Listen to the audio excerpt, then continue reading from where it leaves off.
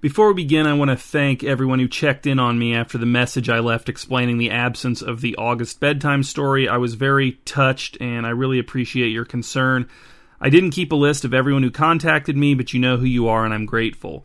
The good news is that the family health emergency is now more or less over, and everyone is home. The reason that this story took so long to come out is that when I posted the announcement about it in early September, I thought we were near the end, but we were not near the end. But time kept passing, and eventually the end arrived, and then I was finally able to sit down and write this story. So I'm posting it now, and then I'm launching straight into writing the special Bedtime Stories Halloween special in hopes of getting that out in time for the holiday. I also want to thank Apple Podcasts reviewer, Scowling Panda, for the nice rating and review. That was one of my favorite reviews I've ever gotten. If you are a Bedtime Stories listener and you would like to leave a rating or review for me on Apple Podcasts, I would love that. Also, you can support me on patreon.com/hugepop, where you can get access to some Bedtime Stories commentaries for as little as $1 per month. I obviously have not posted there in a while either, also because of the family health emergency, but I will get on that soon. Also, anytime you want to reach out to me, adamdren@gmail.com is a great way to do that. I will write you back. All right.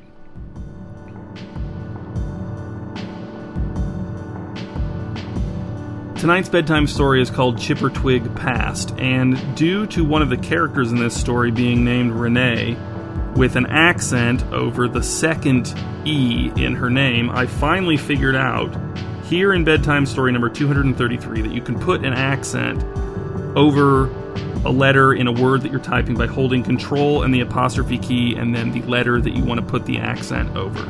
So this was a valuable learning experience for me. Let's begin.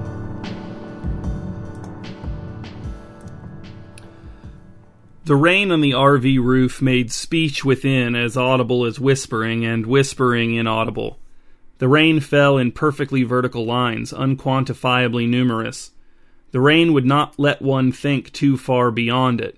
The rain, it wasn't hard to believe, was here to wash the stale green out of the September leaves. Inside the RV, an outpost within the drenched boundaries of near-to-deserted Chippertwig campground, Olga and two of her grandchildren sat in a line on the couch, while EJ, Olga's husband, napped in the back bedroom. The grandchildren were named Nadia and Richmond, aged 12 and 10 respectively.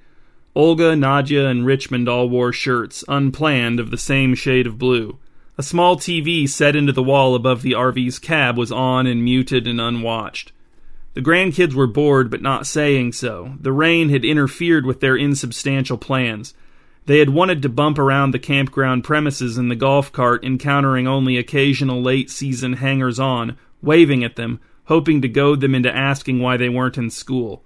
But no, not in the rain, plus the air was chilly. Another thing about the rain was that it did not belong to summer, although the official beginning of fall was yet days away. "Do you kids want to play cards?" asked Olga. Said Nadia, shaking her head. Richmond looked intrigued by the suggestion, but would only contradict his older sister on certain subjects, their preferred joint activities not being one of those subjects. There was a window behind their heads, and a window adjacent to the diner booth-style table opposite them. These and the windshield admitted gray light through complex displays of running rainwater, the kind through which people gaze to operate their melancholy. "Grandma," said Nadia. She pronounced the two syllables like two separate words, like a Christian name and a surname. "How long have you been coming to Chippertwig?" "Oh, for years and years," said Olga. "We started coming when your mom was younger than you are now." "Younger than me, too?" asked Richmond. "Younger than both of you," said Olga. "Okay, wow," said Richmond. He sounded like his mother. "What was it like back then?" asked Nadia. "Did they have the mini-golf course?" "Yes, they did," said Olga. "Did they have the teen dance?" asked Richmond. He was fascinated by teenagers and thus fascinated by the teen dance. "Yes," said Olga, "your mom went to it a few times." "When she was a teen?" asked Richmond. "You have to be a teen to go," said Nadia. "I'm going next year." "When can I go?" asked Richmond. "You already know," said Nadia. "You know exactly, to the day. You just want someone else to say it out loud." Richmond blushed. "Do you kids know about my Chippertwig memory book?" asked Olga. The kids said they didn't. Olga stood and reached up into the cabinets above the couch, too short to feel around inside of them any way but blindly, bracelets sliding almost to her elbows. But her hands knew how to find the book without the assistance of her eyes, and she pulled it down and flipped the cabinet door closed with the back of her hand. The book was a hardbound journal, its cover brown and blank. Olga resettled between her grandchildren. She opened the journal somewhere in the middle. The kids recognized the script on its pages from birthday cards. "Are you going to read aloud to us?" asked Nadia. Olga nodded. "I'm going to skip around. I hope you don't mind my writing style." "I hope so too," said Richmond. Mini-golf memory. Renee, EJ, and I played mini-golf yesterday afternoon at the mini-golf course by the Chippertwig main office. Renee was excited to play this year because she thought she was old enough to beat one or both of us. EJ doesn't golf and neither do I, so we aren't especially skilled at putting, but we've always been more patient than Renee, which gives us an advantage. I don't know if it's an age thing or if that's just Renee's personality. She was a little better this time, but not by much. Chippertwig doesn't have the fanciest mini-golf course. Our family isn't a mini-golf family, but I've driven past some that are very fancy with big hills, bridges, fountains, and ponds, and lots of interactive obstacles to putt your ball into. Chippertwig's isn't like that. It's a modest mini-golf course. The greens just have little ramps, blocks, narrow gaps, tunnels, things like that. There's a windmill and you have to try to hit your ball underneath it without bouncing it off of the rotating arms. And there are a few other fiberglass animals and things around, but they're mostly decorative. But it's cheap and it's a fun enough way to kill a little time. EJ won, I came in second place, and Renee was in last place. She was pouting. The fact that her score was closer than usual wasn't good enough for her. The last hole for the course isn't a regular hole. It's really just a fancy way to return your ball. It's sort of like skee ball. You putt your ball up a ramp and it flies into one of two possible holes. Most balls just hit somewhere on the board and roll down the inside of a big plastic circle into a hole in the bottom. But if you putt your ball just right, you can land it in the narrow hole in the middle of the board and win a prize. The posted sign doesn't say what kind of prize. It just says that if you hit your ball into the center hole, you get a prize. I didn't have high hopes for a prize. I took a swing and missed the center hole by a mile. EJ tried harder than me, I think, but he missed too. But then Renee really took her time lining up a putt. I think she thought if she were the only one to get her ball into the center hole, then that would make up for getting last place again. I got annoyed with her because she was taking so long, doing little practice swings and all that. But just as I was about to say something, she putted the ball. It shot up the ramp and flew straight into the middle hole. It made a little light flash and a siren go off. Renee was dancing around and pumping her fist. It seemed like excessive celebration to me, but I was glad she wouldn't be pouting for the rest of the evening. Then EJ noticed that a little slip of paper had come out of a slot in the sign that says you can win a prize. Renee took it and looked it over, and she seemed confused. I asked her what it said, and she handed the slip of paper to me. I read it out loud so EJ could hear it too. It read, "Congratulations! Redeem this coupon at the front counter in the main office for permission to impose a 5-year ban from Chippertwig Campground on any current visitor of your choice." I said that didn't seem like a very nice prize to me. EJ agreed and said it must be a joke. But Renee got defensive. She said we were just talking down her prize because she won it and we didn't. It turned into a big thing until we finally agreed to go to the front desk and see if the prize was real, because if it wasn't, then we were all arguing for nothing.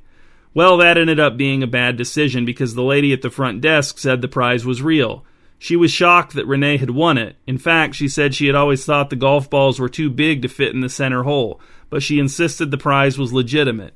She took Renee's picture and said she would develop it in the Chippertwig darkroom and put it in a file of prize winners, of which Renee was the first and only. She asked Renee if she already had someone in mind to ban for 5 years. Renee said she didn't, and the woman laughed and said she had suggestions if Renee was interested. Renee laughed too, but then the woman stopped laughing and said that in all seriousness she really did have some suggestions, but Renee said she wanted to make the decision herself. At this point, EJ and I pulled Renee aside and said it was unkind of her to want to use her prize to ban someone. But she said what good was winning the prize if she didn't even get to use it. I said she'd already proven to be a better putter than me and EJ by getting the ball in the center hole, and that accomplishment would stand even if she didn't use the prize. I said the impressive thing was winning the prize, not using it.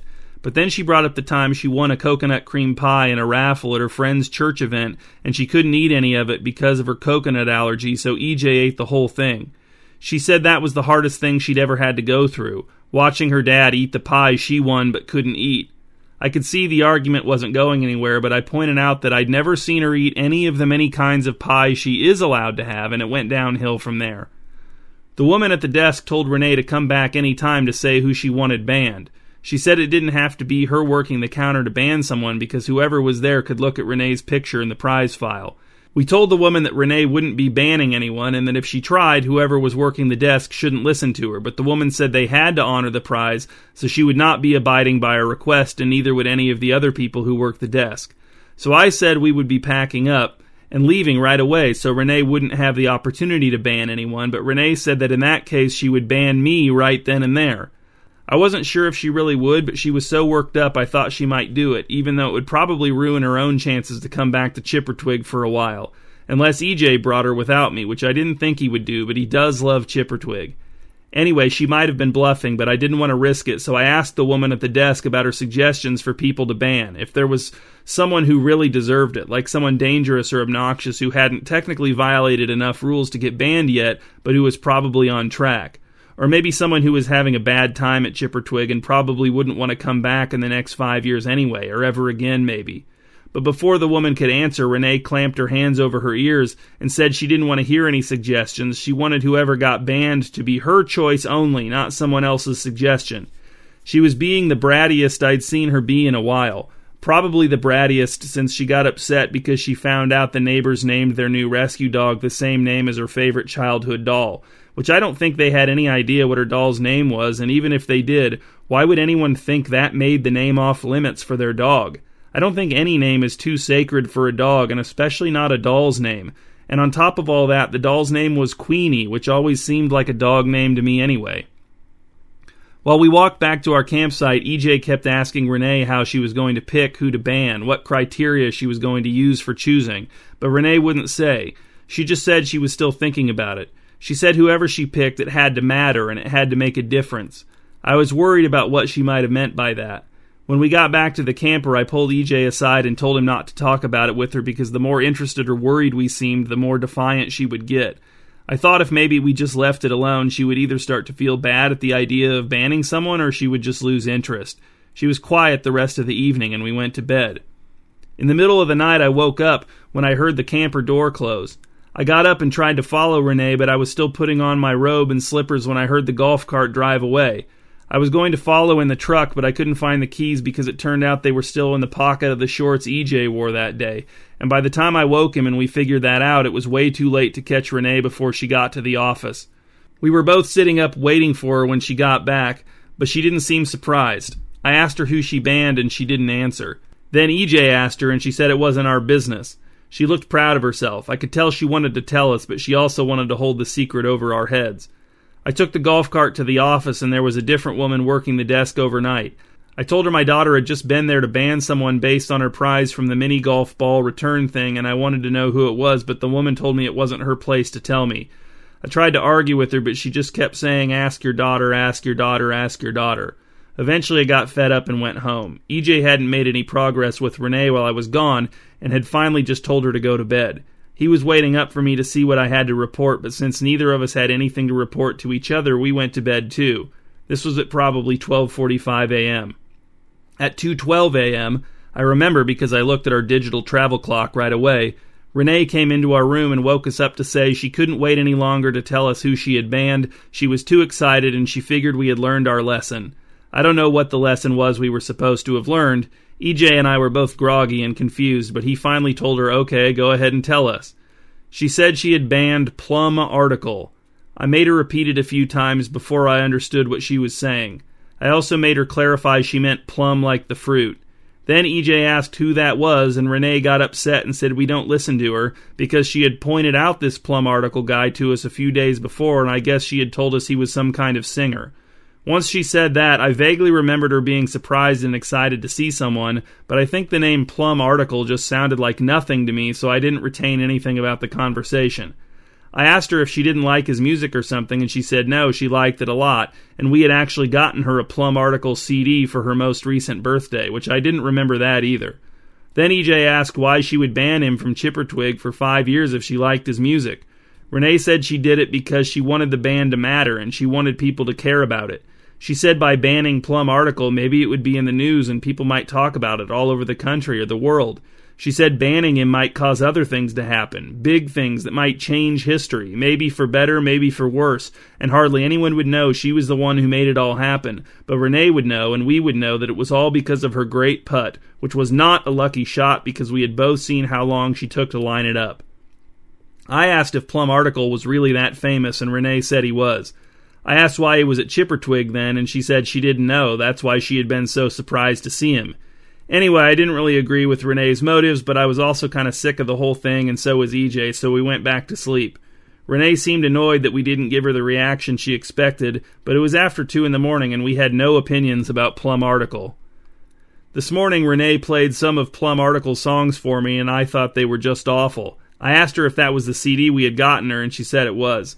I regretted getting it for her, but it made me feel even less bad about his 5-year ban. Outdoor movie memory. Tonight, EJ and I took Renee to the Chippertwig Outdoor Family Movie Night. It was at the Chippertwig Outdoor Theater, which is just a stage with a bunch of benches arranged on a concrete slab. They usually use it for talent shows and things like that, but for Outdoor Family Movie Night, they set up a big screen on the stage and project a family movie onto it. Or at least it's supposed to be a family movie, but I don't know what happened tonight. The movie they showed was called Everything Special. I'm not going to describe the plot here, but it seemed like a perfectly fine family movie for the first 20 minutes, although maybe a little boring, and then one character pushed another character off of an observation deck overlooking a canyon, and the pushed character fell to his death. And this wasn't like a cartoon where they just fall out of view and you see a puff of dust. This one was quite graphic, with a very realistic dummy bouncing off of several outcroppings on the way down, and one of the legs even came off. And then the movie just continued like before, like a normal family movie. When it happened, I was shocked. EJ didn't react and Renee didn't seem bothered, but she's 15 and I'm pretty sure she's been watching stuff at her friends' houses since she was even younger that EJ and I wouldn't let her watch, and then her friends' parents cover for her or else just don't know because it all happens in basements and the parents don't check what's going on down there. I looked around at the other families. There were probably 100 people there, and most families had kids younger than Renee with them, but none of them seemed upset, neither the kids nor the parents. I wondered if they were all that desensitized to violence, or if maybe everyone had happened to be looking away from the screen when the fall happened, or what. But whatever the reason was that no one was reacting except me, I was upset that Chippertwig would knowingly show a movie with that scene in it for Outdoor Family Movie Night, which is advertised as being family-friendly. So I got up from our bench and walked back to talk to the guy running the projector. He was an older man with white hair, and I thought at first that he would be receptive to my complaint, but he wasn't. I told him it wasn't appropriate to show a movie to kids where someone pushes someone else off of a cliff, especially when it's graphic, but he said he didn't choose the movie, he was just in charge of projecting it. I asked him who did choose the movie, and he said he didn't know. I told him he should turn the movie off because it wasn't appropriate, but he said he couldn't do that. I asked him if there were any other graphic scenes in the rest of the movie, and he said he didn't know because he'd never seen the movie before. I could see he didn't want to take any responsibility. I asked him if he could see why I was upset, and he said not really. I asked him if he thought it was okay to show kids a graphic scene like that without warning their parents. He said all the kids were there with their parents, and if the parents had a problem with it, they could complain. I said that I was a parent, and that's what I was doing. He asked me if my kid was disturbed by the scene, and I said sometimes kids don't know they've been disturbed until later, which he took to mean that I didn't know if my kid was disturbed or not, and that meant she probably wasn't. Just then something funny must have happened in the movie because the whole audience started laughing loud and hard. I looked to where EJ and Renee were still sitting and saw that they were laughing maybe the loudest and hardest of anyone. I hadn't seen what happened in the movie to make everyone laugh so hard because I was too preoccupied with arguing with the projectionist. I was mostly bothered because now it would be harder to get anyone else to support me in trying to get the movie turned off, and it would be impossible to get EJ and Renee to leave without a whole discussion. Since I didn't know what else to do, I went back to my seat. It was hard to enjoy the movie because I felt so tense that something graphic would happen. Anytime there was any tension in a scene, I worried that it was leading to a violent outburst.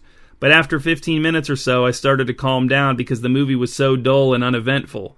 In some ways, it was almost harder to believe that a really funny scene had happened than it was to believe that the violent man pushed off a cliff scene had happened, especially since I hadn't seen the funny scene with my own eyes.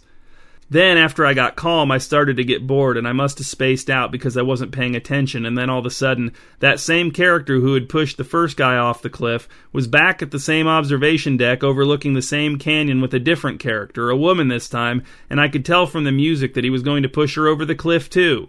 So I jumped up and turned and yelled back to the man at the projector to turn the movie off, that it wasn't appropriate for kids to see this kind of violence, but I couldn't see him very well back there because the light from the projector blinded me a little, and there were families near us who were shushing me and telling me to sit down.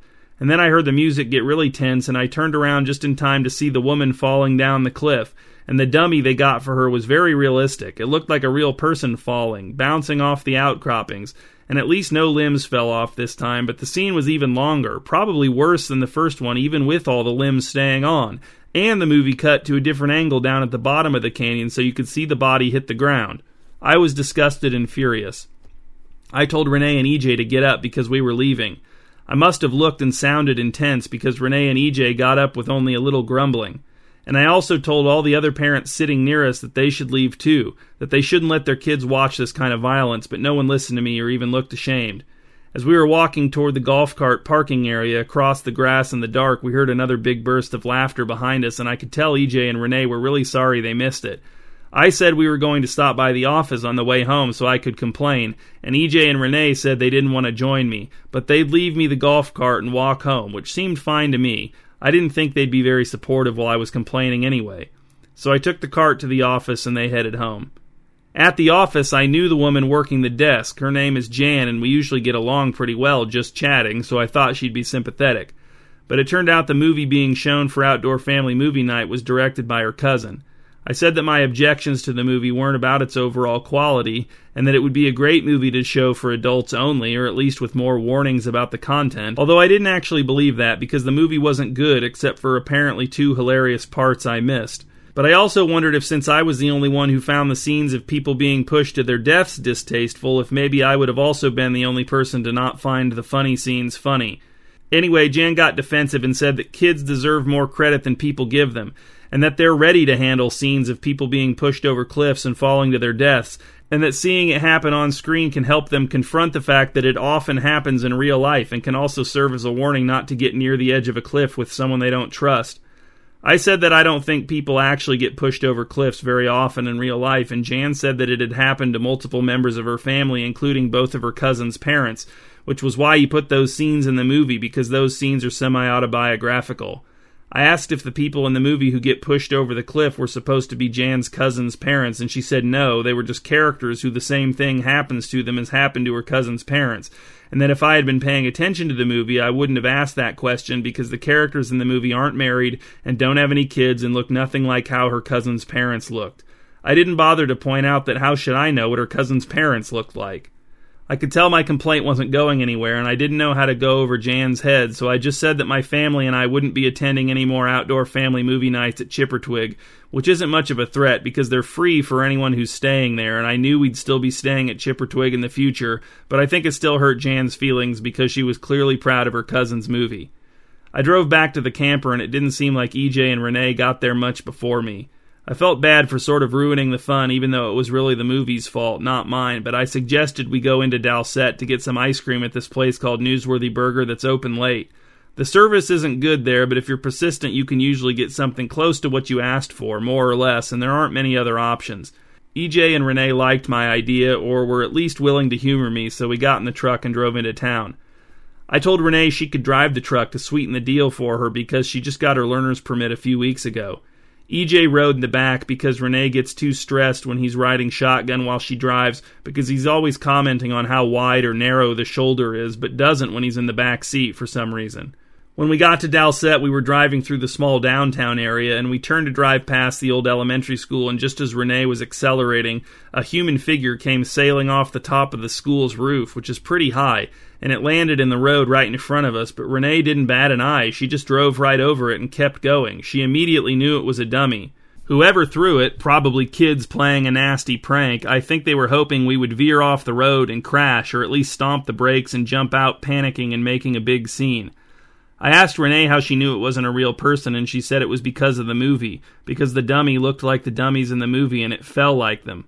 So I kind of had to admit that maybe the movie had some accidental value. I say that the value was accidental because I don't think teaching people to identify falling dummies was the goal of the movie. Then at the restaurant, I don't think the ice cream machine had been getting proper maintenance, because while the kid behind the counter was filling my cone with chocolate soft serve even though I had specified strawberry 3 times, The machine started shaking and smoking, and then it literally collapsed in a pile of parts, and ice cream poured out all over the floor behind the counter, and it filled the kids' shoes. I don't think I've laughed that hard in years. I asked EJ and Renee if the ice cream machine collapsing was funnier than the funny scene they'd seen in the movie, and they said it wasn't, but that just isn't possible. It just isn't. Swimming pool memory. We were at the second pool yesterday. I call it the South Pool, but no one else does. Most other people call it the small pool. It isn't very small, but it's smaller than the North Pool, which most other people call the big pool. Just Renee and I went. The weather wasn't hot. The sun was behind some clouds. EJ stayed behind to take a nap. He didn't sleep much the night before because he was scared of something he won't tell me about. Some people would be more scared to not know, but not me. I don't mind not knowing. There was only one other person at the pool. Not a great day for swimming, but Renee didn't mind and neither did I. It's nice when the pool isn't crowded, and that usually only happens when conditions aren't ideal. The other person there was a little boy. A few years younger than Renee, I think, age 8 or age 9. His parents weren't there. Right away he had a crush on Renee. He followed her around and was showing off. He did a flip off the diving board, and it might have been his first one ever. He smacked his back pretty hard on the water. His back was all red when he climbed out of the pool. His eyes were bloodshot from the chlorine. I think he'd been there for hours and wasn't wearing goggles.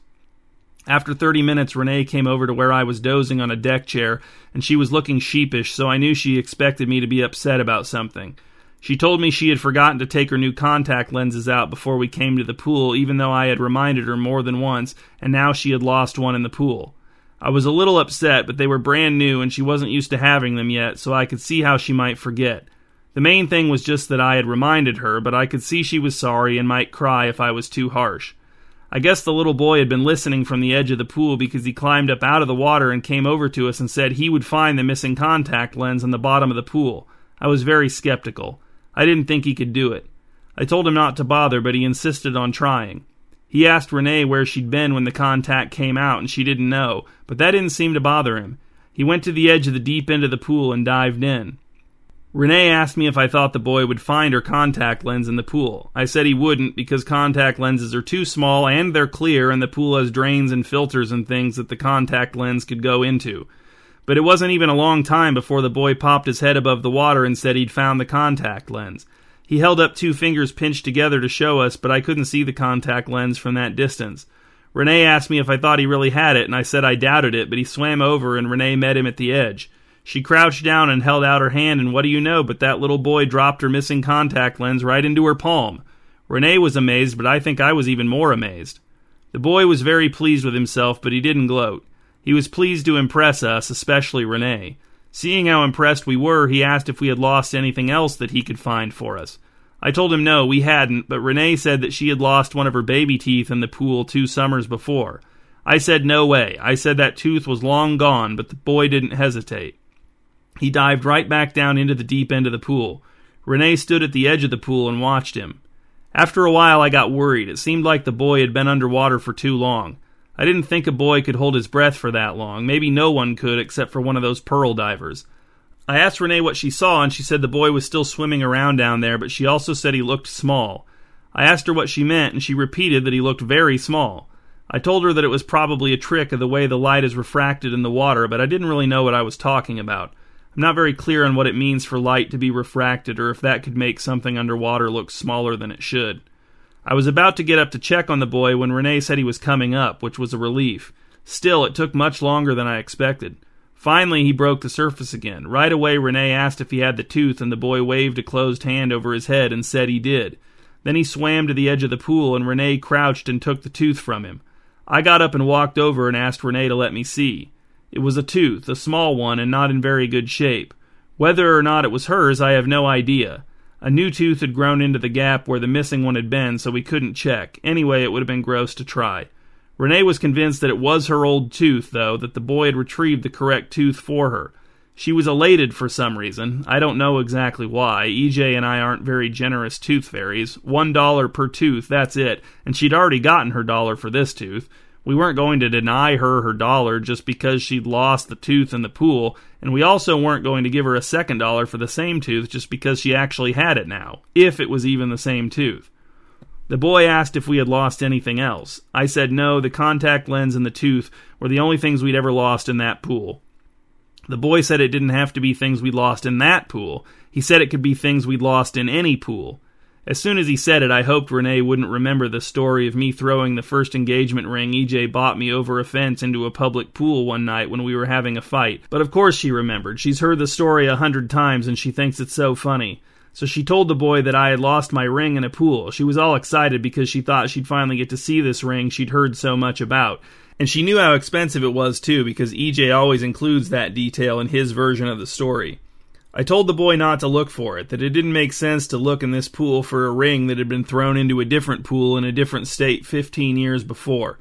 And it was a public pool I threw it into, so somebody had probably fished it out the very next day and kept it or pawned it. But the boy just smiled and dived back under the water. His feet kicked into the air like a whale's fluke. The feet didn't look like a whale's fluke, but it was a similar motion. Renee and I stood at the edge of the pool and watched the boy dive deeper and deeper. The deepest part of the south pool is only 12 feet deep, but from where I stood it looked like he was going a lot deeper than 12 feet. His skin was a medium brown color, which I mentioned because after a while he was just a brown shape in the water, getting smaller and smaller. I wondered if I should dive in after him, but I was scared and I didn't honestly think I could reach him. After a while, he wasn't a brown shape, he was just a brown spot, then a brown dot. I think of a dot as being smaller than a spot. And then I couldn't see him at all, and Renee said she couldn't either. I told Renee we needed to leave. She argued with me, but I was much more forceful than I usually am, and I almost dragged her away. She was upset and crying, but not because she was worried about the boy, but because she wanted to see the ring so badly. She wanted to surprise EJ with it. I told her not to tell EJ or anyone about the boy. I didn't want us to be connected to him. I made her throw the tooth in the garbage. She finally seemed to understand how upset I was, and I think that got through to her a little. When we got back to the camper, EJ was awake, but Renee didn't mention the boy to him, and I didn't either. After we ate dinner, we were all sitting in the camper reading our books when someone knocked on the door. I was afraid it was the boy, so I rushed to answer the door before EJ or Renee could. It was the boy, and he was wearing the same swimming trunks as earlier with no shirt, no shoes, and his eyes were even more bloodshot. The look on his face was embarrassed. He said he hadn't been able to find my ring and he was sorry about it. I told him it was okay and that I hadn't expected him to find it anyway, which I don't think made him feel better. I didn't ask how he knew which campsite we were at. He said to make up for not finding the ring, he would try to find something else for us. I said there wasn't anything else we'd lost in the pool. Then he said it didn't have to be something we had lost, that he could get anything anyone had lost in a pool and never found again. He said it was all still down there and he could bring it to us. I tried to close the door, but he put out his hand and stopped it from closing. He said that not everything people lose in a pool are things, that sometimes people lose things that aren't things in pools. He was having trouble expressing it. I don't think he had the vocabulary to say what he meant, but it bothered me. I said we had no use for anything lost in a swimming pool, that there was nothing lost in a swimming pool that we couldn't do without. The boy said he didn't believe me, but he took his hand off of the door and I closed it. Last night, EJ slept fine and I was the one awake. In the morning, he kept asking me what I was afraid of. He and I are not opposites, but we are different. I told him that I had been trying not to think of things people might lose in pools, especially abstract things. He asked me if I meant fear of water, for example, and I said I supposed that could be one, but that I didn't want to think of more because I might decide I wanted them. Fear of water wouldn't be one I would want, of course. EJ sat there for a while thinking and then said he'd thought of a few more possibilities. I told him not to tell me, and he didn't, and here I am now, and I'm not even mildly curious, thank God. Olga closed the book. Richmond and Nadia, who had listened to Olga in silence, began to stir, pecking their way out of a reverie. Rain still fell from cloud to earth, simple and direct.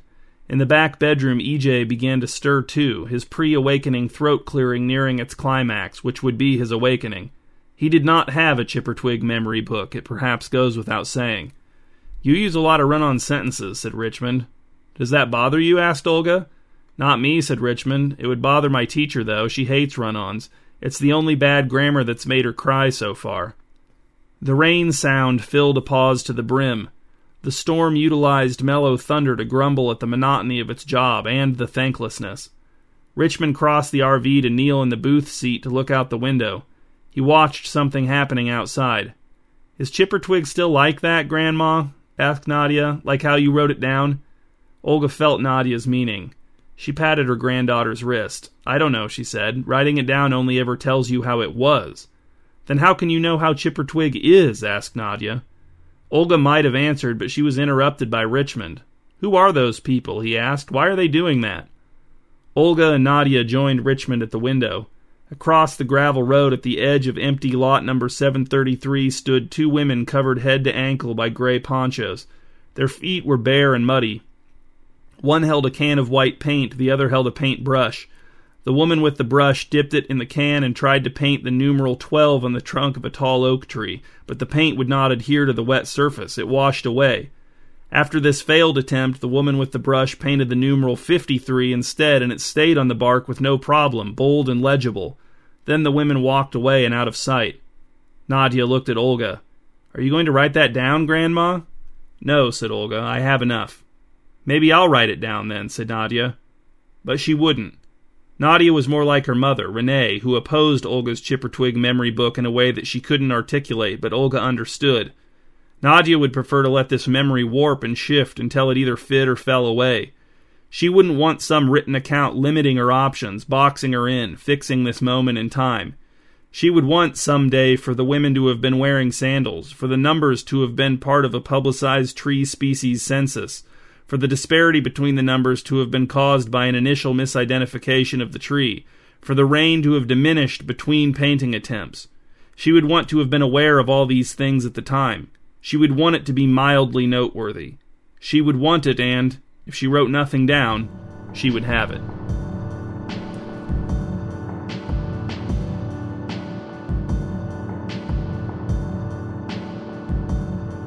These are the discussion questions for bedtime story number 233, Chippertwig Past. Number 1. Which of these alternate names for miniature golf is most dreadful? Putt-putt? Mini-putt? Crazy golf?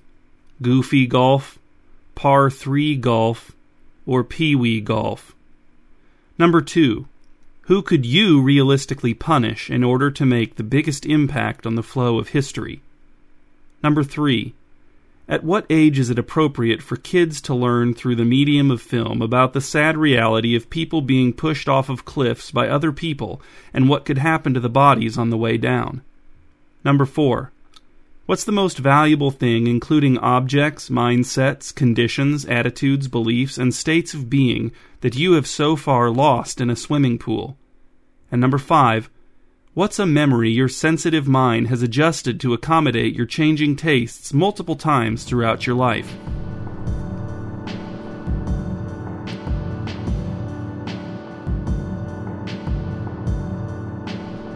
Hi, this is Adam Drent. Thank you for listening to this bedtime story. I'll be back in about a month with another one. There are a ton more you can listen to on iTunes, or you can listen to them, read them, and even answer discussion questions about them on hugepop.com. There you can also find a link to the music I make as the Mispronouncer. I also have 2 podcasts that are not necessarily defunct, but which are certainly on extended hiatus.